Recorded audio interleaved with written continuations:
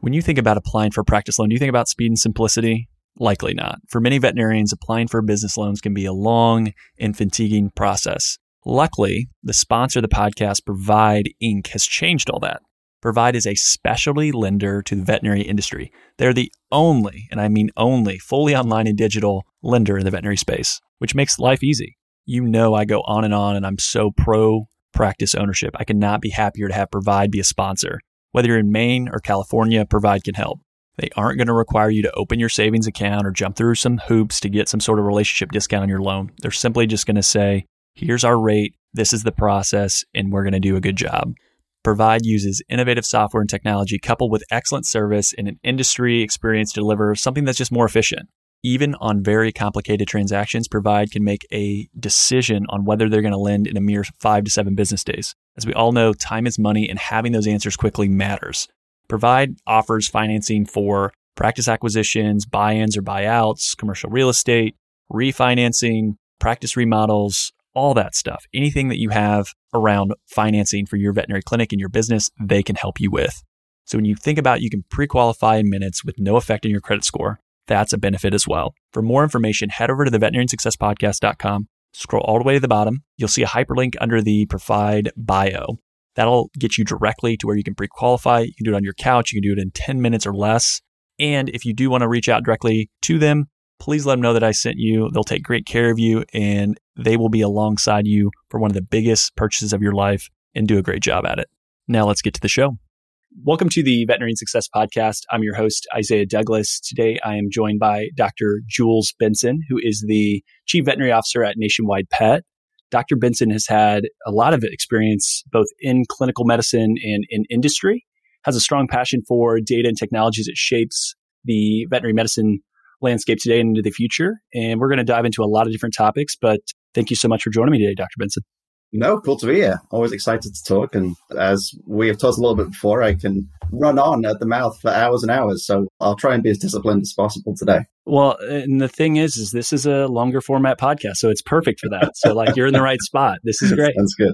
I wanted to start off in a spot where when we had connected the first time, you mentioned that your career was kind of a happy accident because we were going back and forth on luck versus skill and all these different things where you kind of corrected me in a way on something I said. And I'm like, yeah, it makes sense. I appreciate that. But can you tell a little bit about this happy accident and how you got to where you're at today? It's all been a happy accident. Yeah, I mean, it's funny. Even veterinary medicine, when I left in the UK, it's a little bit different, right? So we leave high school at 18. And at that time, you take your A-levels. And based on those results, you have asked for positions at certain schools to do certain subjects. And veterinary medicine, I always had an interest in kind of the synthesis of both science and the humanities, which I think, again, we talk about the art of veterinary medicine. I think vet med is one of those things, but I didn't really have it on my radar, and I didn't have anyone in my family. I was the first one in my family really to go to university and didn't have anyone in the medical profession really in close family. And so I had a position to do zoology. And then I did a year abroad. I worked in Northern Africa for a year and worked at a wildlife project there. And one of the other people there, she was a medical student, but her sister was a vet student at Liverpool, and she got me an interview with the Dean of Admissions. And then they told me to go to do this course for a year about domestic animals in the UK. So it's all kind of fallen into happy accidents. And the same thing with my career. It's like kind of going into industry and then getting these great positions. It's all felt very accidental. But I think the point I was making when we talked was I was talking to a colleague and a friend recently, and she was kind of saying the same thing, that, I'm in this position where people are coming to me and asking me things, and I'm just lucky that I've had these contacts in industry. And I said to her, it's not luck. You've been intentional in seeking these things out and making these connections and creating these opportunities for yourself. And it's kind of dawned on me that I think just my innate curiosity and the positions I find myself in, unless you're building on those and really taking every opportunity you get, I think that's what I see other people who have taken the same path as me, that they've taken this opportunity. And it's only by recognizing in other people you think, oh, maybe I was more intentional than I thought about it. But yeah, I think we're often, hopefully humility is a good thing. So we're not saying, yeah, I'm great at stuff, that's why I got all these cool jobs and stuff. But I think we should recognize that the path that many of us take, where it's not necessarily deliberate, we have set ourselves up for success by taking alternative paths or being open to different options, or just by having a social aspect. There's so much of that in this industry, where talking to the right people, just getting to know the right people. And just one of the things I've enjoyed most about this job is being able to put people together. already, I think there's 2 or 3 people who I've kind of put together where they found really great ways of working together. And again, it's nothing, quote unquote, in it for me, but it's so gratifying to see really cool people that you like working together. And that's one of the things I really enjoy about this industry as well. I think there's a saying, and I've always liked it, but it's like you seem to get a lot luckier the harder I work. And it's similar to that idea. Is like if you put yourself in positions, luck will sometimes find you because you've prepared yourself and gotten connected. And being curious, I think, is massively underrated in any career, just asking questions and trying to learn more. So that's a great place to start. Can you talk a little bit about what your role is today? Because I think that's a good backdrop for some of the other stuff we'll chat through and kind of your insights and what you see from a day-to-day or weekly or monthly basis. Yeah, I think the oldie worldy version of that is chance favors the prepared mind, right? That's the... It sounds a lot better that way. This job has been super exciting. And I came into it replacing someone who is iconic in the industry. So Dr. Carol McConnell, who was in this position for 16 years or so, had done so much already. She'd been a founding sponsor and a really important part of the Veterinary Business Management Association, which is an awesome organization which basically helps teach vet students things they don't learn in class, right? So it's about what are they going to see in practice? What are the options outside of practice? How are they going to manage money? What does it mean to own a practice? Like all these really important questions that I think they want to get prepared for. How do they manage their debt? I mean, goodness, we know more and more schools are doing that on their own, but VBMA certainly had a big part to play in helping prepare students for that. She was a founding sponsor of the Multicultural Veterinary Medical Association. And apart from that, she was just, again, one of those people who was great at connecting people and just knew everyone in the industry. So coming in, it was just a massively difficult job because I had to step into Carol's shoes and try and do some of the work that she'd done at as lower level competency as I could possibly manage. But the job as it stands at the moment, historically, has really been about interfacing with the veterinary industry and making sure that within Nationwide, that the needs of animal health and of veterinarians and of our members are understood from a veterinary and medicalized perspective. And then just obviously we have sponsorships and partnerships and trying to manage those from a bigger perspective. My role, again, with my history in data and kind of information technology to a degree, I'm hopefully bringing to it a little bit more of an ability to look at our data historically and use that to not just look, I mean, my real goal is the ways that we can use those data to provide evidence-based medicine approaches to some of the things that we do within animal health and to provide thought leadership and guidance. Again, not a, there's a pejorative about insurance companies that they're going to tell us what to do. I think what we want to do is help to guide people towards beneficial outcomes, not tell people what they have to do, but really using data to benefit the industry as a whole. And I think one of the things that we have an opportunity to do more generally is to collaborate. I know that there's a lot of people sitting on a lot of data, and there's a lot of people out there who are looking for ways to use that and to benefit ultimately pets and pet parents, which I think is certainly the direction I'm interested in. So apart from that, I spend a lot of time on special projects and spend a lot of time with our business development folks, but every day is different and every day is exciting. And it's been interesting getting to know a company from the inside during COVID. My wife and I moved from Pennsylvania to California mid-May last year. So we're getting to know some colleagues, and some colleagues have started since then, and I only know them through telepresence, through Zoom or Teams or something. So it's great. It's such a huge opportunity. And a company like Nationwide, one of the things I have appreciated, which it's, a company has an external presence and an external brand, but you don't appreciate until you're inside the culture of an organization. And Kurt Walker, who was still a relatively new CEO, the disruption and the tragedy that we've seen, especially from a social justice point of view over the past year, I've been personally just so grateful and encouraged by the position that Nationwide has on a lot of that. I think somebody asked, something that really pivoted me was, I think on a big call of these 27,000 plus employees, someone asked Kurt Walker, hey, can I wear my Nationwide shirt at a rally? And he's like, yep, we trust you. Whatever you need to do, we trust that you'll represent Nationwide and that you'll do the brand well, or whatever you need to do. So to me, that was just like, okay, that's amazing. So great companies to work for. Yeah. Thank you for sharing that. That's one of those things where you want to hire people, let them do their thing. And again, of all 27,000, like there's no way he's going to know each individual. When you get that big, it's so difficult as you have larger corporations to have culture the same way that you would in a 10-person clinic, let's say. But yeah, that's really cool. Nationwide has historically been very much a advocate of practice ownership, which is great. And again, obviously ties into a lot of the themes I talk about on this podcast. Can you share some of the work that you all are doing for current owners, but also those that are coming out of school as well? Because I know you kind of hit on that with some of the training and education that you guys put on? Yeah. I mean, practice ownership is one of those areas where I'm always talking to VBMA students. And I think there's an atmosphere that exists at the moment where those of us who are in industry just see consolidation and we see, oh my goodness, consolidation. That's the future of practice ownership, because it just feels so massive. And we have this acquisition bubble, right, of people paying massive amounts of practices that we've never seen before. We keep waiting for that bubble to burst, but it doesn't seem to be. There's still practices that are selling for 5, 10, 15 EBITDA, which is, it used to be 2, 3, 4.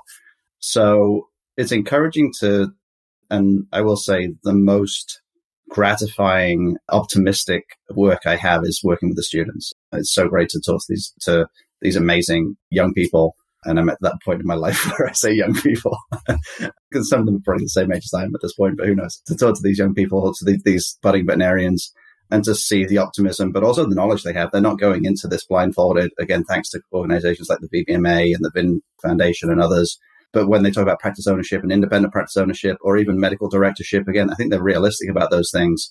And I'm grateful that we have the opportunity to teach them about basic business principles, revenue, third-party payment schemes work, and how can they be beneficial? What are the hazards involved? And we've even actually set this year a new presentation around marketing. Like, how do you as a vet student find your brand? What are the ways that you're going to reach out and demonstrate what's unique about you? There's a really fun story that I share in the presentation, which is about Jägermeister. There's a marketer called Sally Hogshead, and her tagline is different is better than better. And she tells this story about Jägermeister Jägermeister has marketed itself on the basis of being a toxic experience. Nobody's drinking Jägermeister at 3:00 on a Tuesday afternoon. Like, that's Chardonnay. Like, Jägermeister it's 2 a.m. and you're about to make terrible decisions. And like, that's even the taste. Like, I think she polled the audience, and like 85% of people didn't like the taste. But what's worked for Jägermeister is it's marketed itself on that basis. You don't have to be the best at anything, but you have to be different.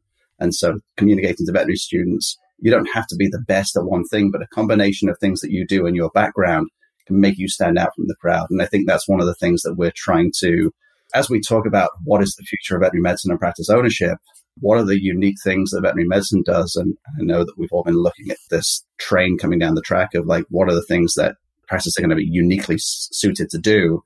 And how is disruption occurring already in the marketplace?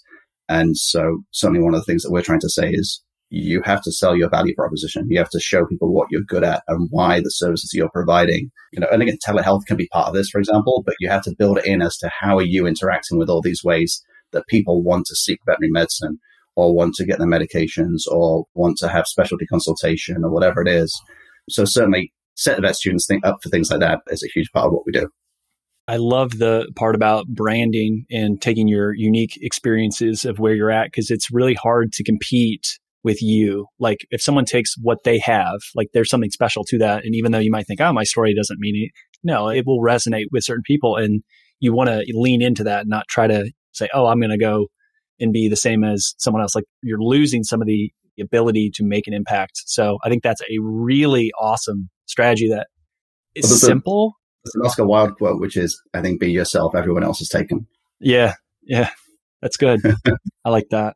Again, I say something, you have such a good, strong quote to come back with it. I need you around in my life more often. I'm trying to explain something and getting stuck with my words, and you're just like, oh, here's what you want. It's perfect. I got a small sack of them, and that's it. I mean, I think this is the same on every interview. You shared, and this is out there, but you all did a fantastic study on kind of retention and revenue and looking at care for insured and then uninsured cats and dogs. Can you share some of the results? And I think more interesting is you also shared like, hey, these are the questions I would have looking at the study. But again, I know in a podcast format, it's going to be kind of hard to visually show anything, but we can talk to it because I think it is really powerful. Absolutely. And so we were lucky enough to work with the folks at VetSuccess. And I've known that group for a while now, but hadn't had the opportunity to work with them directly. I've been looking for excuses to do so. It turned out that some great people in our product and marketing departments were having good conversations with them. And so we said, hey, could we do this? Because we've done studies in the past where we're looking at what is the value of insurance to veterinary clinics and how can we demonstrate that? And so we've done studies in the past, but I think now with this new dawning of some companies like VetSuccess who are really into the data, so can we do something? And they said, yeah, here's a thing we can do. And so we ended up with a study this last year, which is across 2,000 primary care centers, almost 10 million patients, and I think about 22 million visits. So we'll publish the results soon. There's a, I think, press release coming out in the next week or so. But ultimately, the visitation, revenue per client, or per pet, should I say, and the loyalty of clients, all those things alone had pretty massive increases. So, for example, the visitation for dogs is increased by 73%. The spend on dogs per year is increased by 92%. And then from a loyalty point of view, there's greater retention for dogs increases by 76% over 3 years. Now, so I was talking about this as well. I was listening to a podcast about, I'm at the point in my life where I'm like, how do I manage money and things like that? And I was listening to a podcast about wealth, and the podcast was like, how to build wealth. And I was like, that sounds like something I should know. So the answer was disappointingly slowly. And I think there's a quote out there, which is attributed to Einstein, but I think is apocryphal, which is when asked, what is the most magical thing in the world? And he said, compound interest. So I think when you put visitation, revenue, and loyalty together, what really blew us away was the lifetime value per patient. And when you look at basically a pet over an extrapolated 8-year period, there was an increase of revenue for nationwide insured versus non-nationwide insured pets of over 200%. So to us, that just seemed like a no-brainer. Now, so basically the question to ask is, are pet parents' behaviors changing with insurance, or are these insured clients already the clients who would act this way? The short answer is we don't have those answers yet. We know that insurance does make people act. I mean, the patterns that we see in claiming are certainly different to those that exist in the majority of practices. We believe that insurance has a massive difference in that, but as yet we don't have the exact answer as to how specifically does a journey of a client change between uninsured to insured. So those are things that we're exploring as we go down the road. So that's the great thing about these studies, is that they always open up avenues of like, well, what about this? Or what about that? And so it's been really cool to work with that team on that. And there's some other data we'll share about where insured clients over-index, which are things like diagnostics, dental, for example, and then areas where they're either on par or they're still, I say under-indexing, but they're still over-indexing compared to uninsured clients. But within the insured population, they're spending less relatively. It's all the ratios and stuff that blow my head up. Yeah, this podcast was released shortly after it was aired, so that'll be coming out soon. So you guys should definitely look out for the nationwide study and check it out, because I do think that there's a lot of power to that. I love the idea of bringing in the compound interest, and it even makes me harken back to the Vet Partners no low practice and every dollar lost in revenue, what that is on the other side as far as the value of that business. And so it's all kind of running in the same tracks as far as that revenue you're never going to get back. And it's not saying you're just trying to squeeze as much revenue as you can out of people. It's just trying to get to the point where you have a higher standard of care. And I say that word very specifically because when we chatted, you described standard of care as a slippery monster. And I wanted to kind of unpack that a little bit and hear your thoughts. So I think it's a little bit of a slippery monster in many ways. So I think there's a few things that the insurance industry in general, I think people within the insurance industry, when we look at the costs of basically what we pay for veterinary care year over year, I think a lot of people see that and they say, oh, look how much the cost of vet care is increasing. And that's not an accurate statement, but it's not the cost of individual services necessarily that are increasing. As we all know, right? The cost of examinations, for example, generally increases at below inflation. It's the increased uptake of veterinary services, which is reflected by the availability of new and improved services and diagnostics, and the increased availability of just those services geographically, I think. So the example I always give to people within my industry is when Cerenia and the IDEX canine pancreatic lipase immunoreactivity, the CPLI test came out, a vomiting dog used to be x-rays and metoclopramide, and it changed overnight to the standard of care, quote unquote, became, well, if I have Cerenia, I should use that because there's less upper GI motility, and I should do a CPLI because if it's pancreatitis, I want to take a different route. And so that maybe doubled the cost of one of those visits overnight. And it's not because of anything that we did within the office. It's just because of these new availability. And again, the standard of care, we want to offer the highest standard we can. So it's a slippery monster in that I'm not targeting any specific company, but I think when we look at things that we don't have answers for, I think you can look at examples in the past, whether it's canine influenza, whether it's IDEX, the Lyme QC6 testing. Like there are situations where people are offering solutions and then marketing those solutions. And again, having worked in a marketing agency, our job is to say, okay, what is the population and how can we make people believe this is a good solution for their particular problem? And so one of those things is we say, when you see this certain situation, you should do this. If is your dog going to be kennelled, though, you probably want to get an influenza vaccine because many of the kennels. So is your dog has Lyme? Well, we're going to give it a month of doxycycline, but we're also going to want to do this 6 months down the road because we think it has these. And again, not poorly intentioned, just a change in the standard of care and the expectation of what we'll charge. And I think that happens to us culturally within the clinic as well. I think I certainly saw when I was in practice that I think when people come in, and we were in a suburban area of Philadelphia, like a nice area, and we had a diversity of clients in terms of their socioeconomic ability. And I think when people would come in and the reception staff would quite rightly say, these are the things we do for new puppies. And it's this and it's that, and it's this test and it's these vaccines. And we recommend the new brand of flea and tick medication. And altogether, that's going to be $600 a year. I think, people are scared to say, I don't want to do that because they'll be branded in their own eyes, probably more than anything else, a bad pet parent. And I think we as an industry sometimes have an issue with serving people with dignity when they don't have the ability to pay for things. And there's some data out there. Michael Blackwell's team at the University of Tennessee did the Align Care study a few years ago. And there's some really eye-opening data in there about how we as an industry see people who can't, again, quote unquote, afford pet care or choose not to get pet care for their pets, and whether having a pet is a right or a privilege. And again, I think we're all coming from the right place in that we're concerned about the welfare of the pet. But as we look at more and more work that comes out of places like the Human Animal Bond Research Institute, HABRI, and nationwide, I should mention, is one of only 2 HABRI certified companies where all of our employees have to go through Human Animal Bond. Not have to go through, choose to go through, but they also have to go through Human Animal Bond training, which looks at the science behind the mutual benefit that humans and animals get from each other.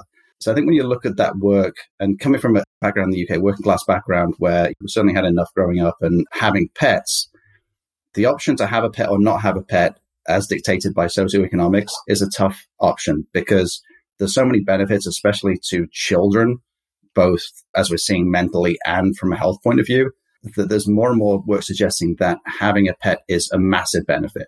And is it another way of separating the haves versus the have-nots? So there's a massively circular argument around if they can't afford it, they shouldn't have a pet, and people shouldn't be stopped from having a pet just because they don't have the means to look after it. And is there a cause for socialized medicine? And of course, that gets into a whole cycle of socialized medicine, et cetera, et cetera. So I think what I'm interested in is how do we provide healthcare to people at a level that is manageable? So I think when I see models around, for example, incremental veterinary care, I think 5 years ago when I saw big box retail stores opening vet clinics in their lobbies or whatever, I was like, oh my goodness, they're all coming to get us. They're all going to take away our customers. But the more I've looked into it, the more I realized that those people are not our customers. And I think we talked about this a little bit last time, but with COVID, one of the things that I realized is that we know that a massive portion of the population in the US underwent pretty severe income loss or job loss. But our industry as a whole, it was turbulent, but we continued to do fairly well. And we grew as expected over that year. It wasn't easy, and it continues to not be easy for people on the ground. But we as an industry have been inundated, and we continue to be able to provide services, and we continue to do, quote unquote, well financially, however you want to look at that. What that says to me as well is that the people who have lost their jobs or who are not earning money probably weren't seeking veterinary care to start with. I mean, we know many of them have pets, but we know they probably weren't involved in the veterinary economy prior to COVID. So to me, that's another opportunity. And others like David Hayworth have talked a lot about the opportunity that exists within populations that don't seek veterinary care at the moment. And I think that's super interesting and an area to me that I think is an obligation for us as an industry to help try and solve. And I know that super smart people doing really cool things, but hopefully we hope to contribute towards some of those things as well. I'm going to try to give another saying, and we'll see if you have something to pull out here. But I hear that as far as like thinking about standard of care, it's like, don't let great get in the way of good.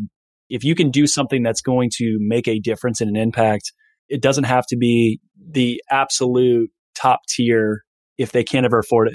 Good is the enemy of perfect. Is that the... Yeah, that's the corrected version. That's perfect. See, I'm going to keep hitting these because I feel like I know like half sayings and I say them. And then you're like, oh yeah, this is actually... It all works. It all works. Yeah.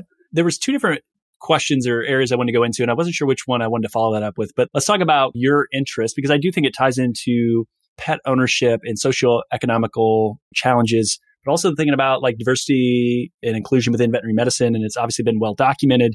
And I've had conversations with different people.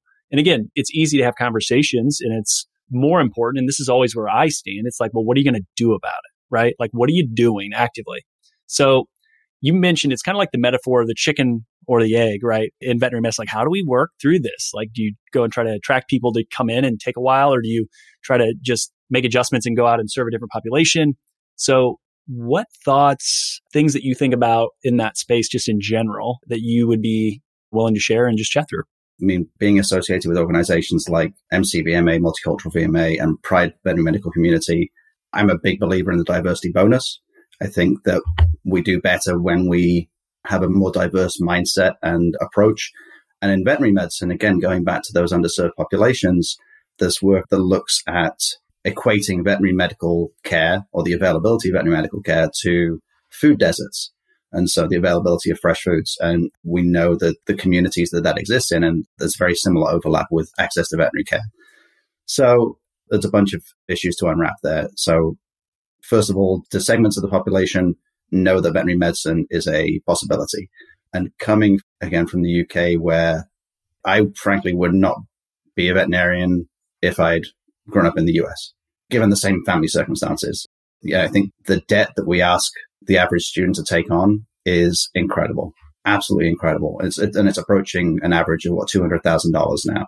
And when you look at human medicine, that may feel equitable, but the reality is that our income to debt ratio is massively higher than almost any other medical professional, right? So that's one thing.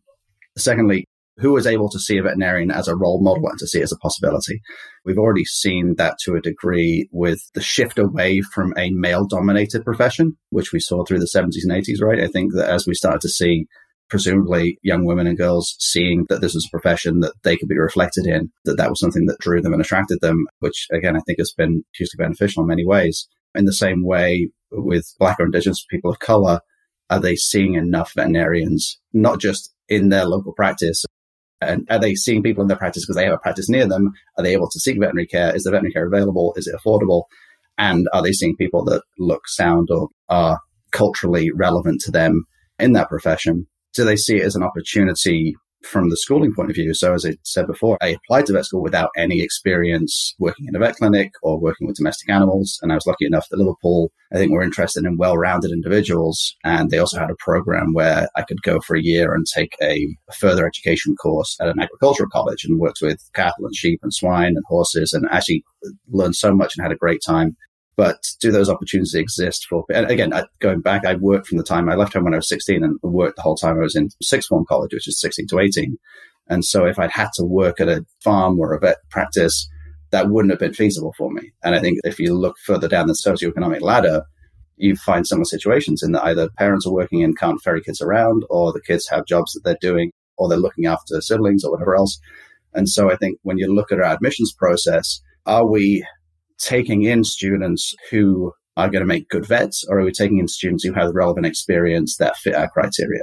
And I think there's some really good questions being asked around that. And I know that many colleges like the Ohio State University have been working, I have to say that, otherwise Dean Moore will yell at me, but they have some awesome programs around making sure that they're getting a diverse slate of students, including those who are from a family who don't have any college graduates prior, from a background that doesn't necessarily have a veterinary background.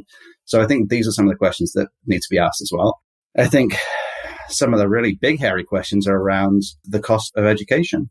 Dr. Jason Johnson, who's now at IDEX, formerly dean at, I always want to say Liberty Mutual, Lincoln Memorial University. I think he had some great points around what are we doing with education? The preclinical years of education, why are we doing them the way we're doing them? Is there a way we can increase accessibility, cut cost, and change the way that we're doing the clinical years as well? I think there's some really good questions to be asked. And I think there's no easy answers. I think organizations like AVMC and AVMA are fielding these things, but we know that change takes time. And I think the pressure to change has to come from as many directions as possible. And I think that gets us closer to where we need to be. And then, of course, once you're in practice or in school or in practice, making sure that there's an awareness of the differences and that making a welcome place for Black or Indigenous people of color or people who are different in any way, shape, or form, whether that's sexual orientation, whether that's race, religion. I think ensuring that we have an open and accepting profession and that we take the time. I think that's one of the things I took out of this last summer is allyship, is learning what it means to be a good ally and to, instead of asking questions of our, in this case, BIPOC colleagues or friends, trying to get those answers yourself and then saying, hey, can we have a conversation about this? Because I know these things. Can I get your take on it? We as an industry have a responsibility to do more to prepare our workplaces to be better places to work for people who are frankly non-white people, is most of what we see. You talked about if you were in the States that you wouldn't have become a veterinarian. I think that's interesting. Who was a role model or how did that get shaped into your mind to then come into the profession? Is there anyone in particular that helped push you?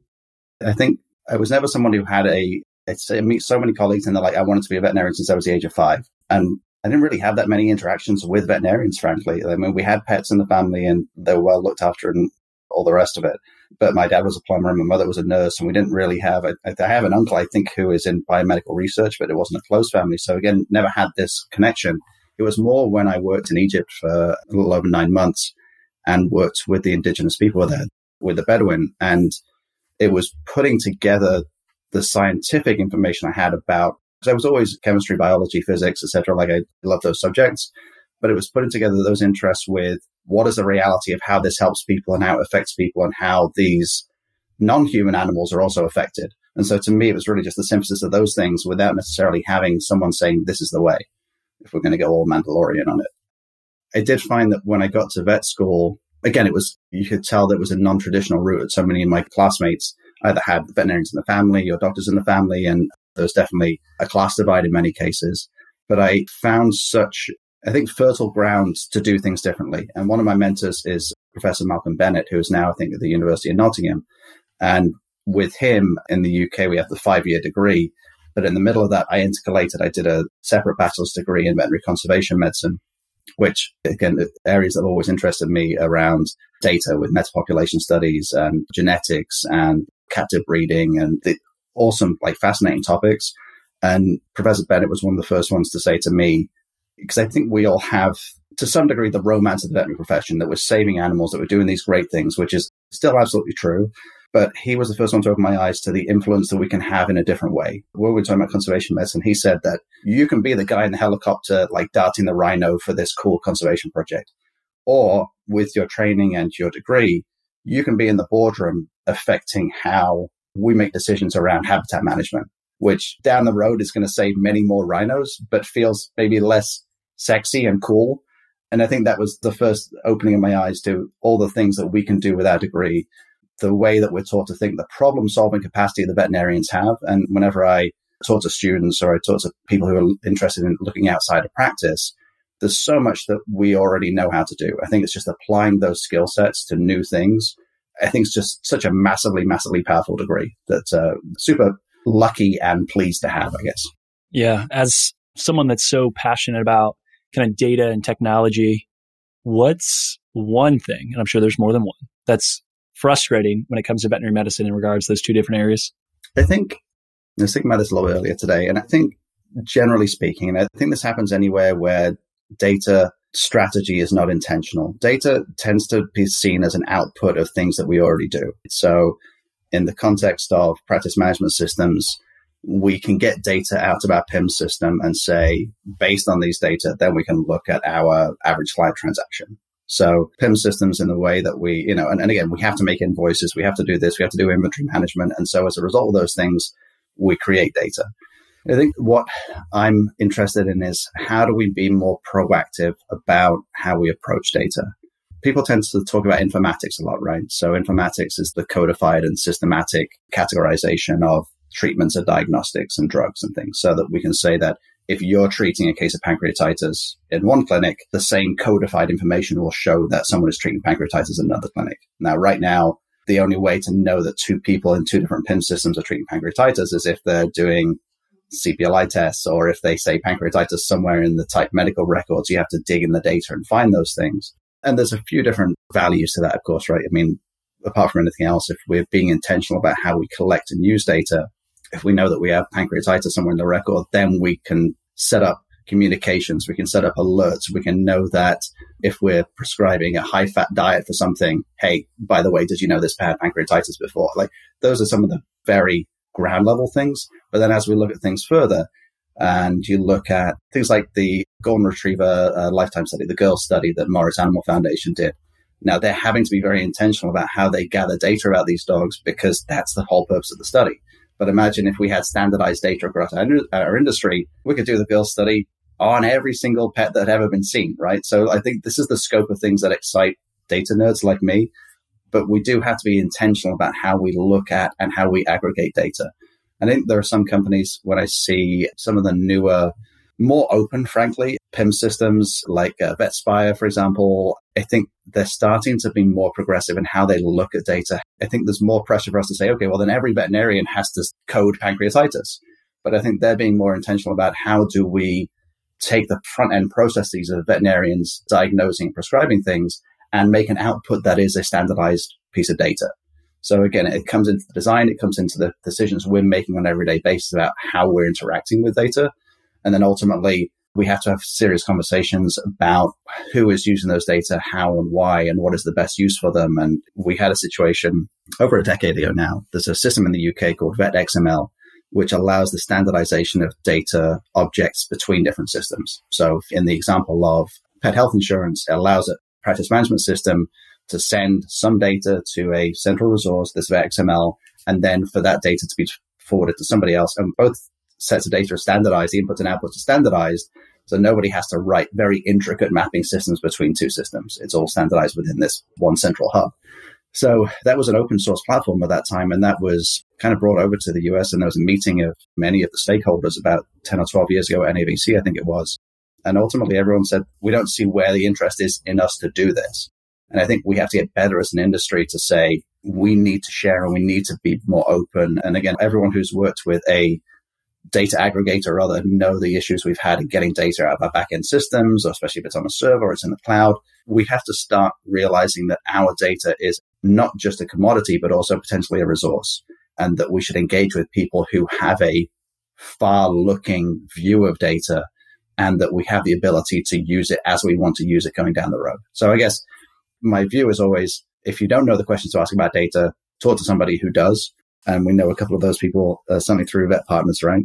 But I think it just behooves us. And one of the things that I love, and I don't know if everybody has read it. In fact, I know they haven't because we surveyed this at Vet Partners as well. But there's an AVMA, AAVMC Veterinary Futures Commission document, The Future of Veterinary Medicine, which I think is fantastic, which basically shows, it's a bunch of smart people. Jason Johnson was part of it, Ken Rotondo, Adam Little, and Eleanor Green, some really forward-thinking and smart people. And they basically said, what are the ways in which veterinary medicine is going to have to change in the next 10 years? And what are the niche kind of areas of knowledge that we're going to have to develop? And certainly data and technology were one of those. So I think this is something I talk to students about as well. Like, it's not something you necessarily understand, but the more you know about how data are used, I think the better your chances, again, of not just being a good veterinarian or practice owner, but also potentially being something else and serving the industry in different ways. Absolutely. So I started changing the way I close episodes with just asking the guest if they had a question, that they could ask me anything. And it's been interesting to just get random questions and see where it goes. So anything from your end, questions that you would like to ask? I think it's always hard for me to, having been lucky enough to have worked with and talked to so many people within veterinary medicine at events like the Veterinary Innovation Summit or other focus events where you have the people who are really on the cutting edge of changing veterinary medicine. I always think it's interesting to ask people who are outside of veterinary medicine what their experience, or who've come from outside veterinary medicine, should I say, what their experience is of the profession and kind of how they see what changes they've seen since they've been looking at it. So that would be my question to you.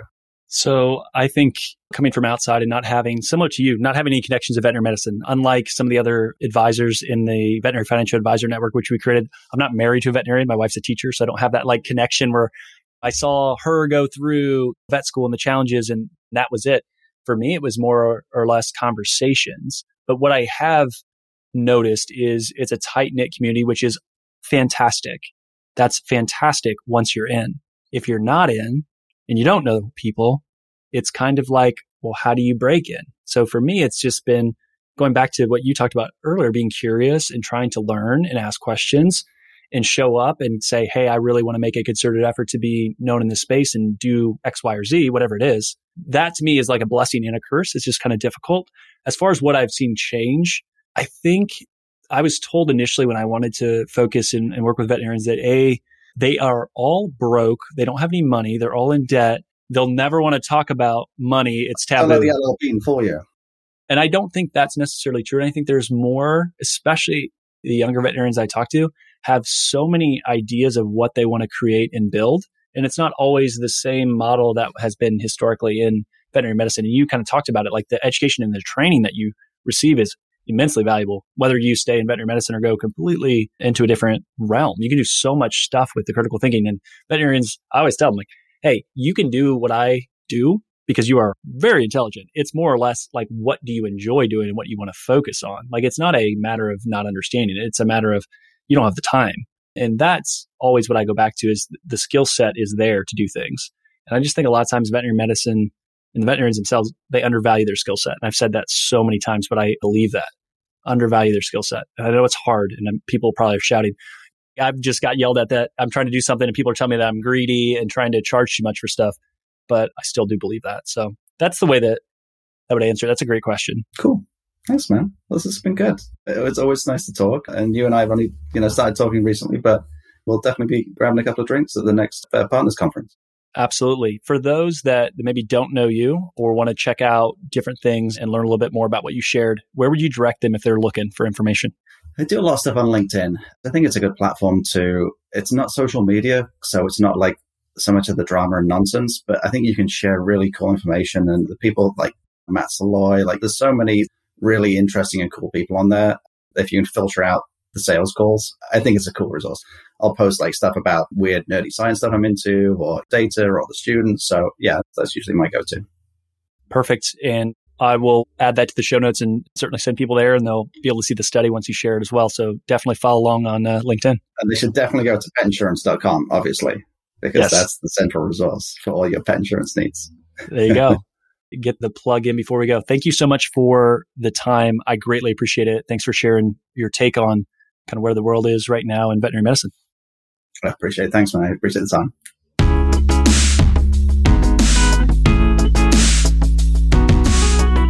Thanks for listening to today's show. The comments made on today's show should not be taken as investment, tax, or legal advice. All comments are for educational purposes only. You should consult your team before implementing anything. Isaiah Douglas is a partner of Vincere Wealth Management. Isaiah is registered in the state of Indiana, California, Texas. The biggest compliment you can give to this podcast is to share it with a friend. Reviews help the show get found, and Apple Podcasts is the platform that predominantly is how people listen to the show. If you have 3 to 5 minutes, you like the show, please head over to Apple Podcasts, give us an honest rating and review. That'll help more people find the show. For all of today's links and information, head over to veterinariansuccesspodcast.com. There you can subscribe via your favorite podcast platform so you won't miss another episode. Finally, if you'd like more information, insights, and have the ability for your voice to be heard and interact with show guests, join the private Facebook group. You can go to the Veterinary Success Podcast on Facebook or head over to the veterinariansuccesspodcast.com. Scroll all the way to the bottom where it says about your host and then click on the Facebook icon. That'll bring you into the Facebook group. I'll approve you, you'll be in, and then I'd love to hear your questions, feedback, and anything that you'd like to see added to the show. So with all that, thank you so much for listening. I'll be talking again to you soon.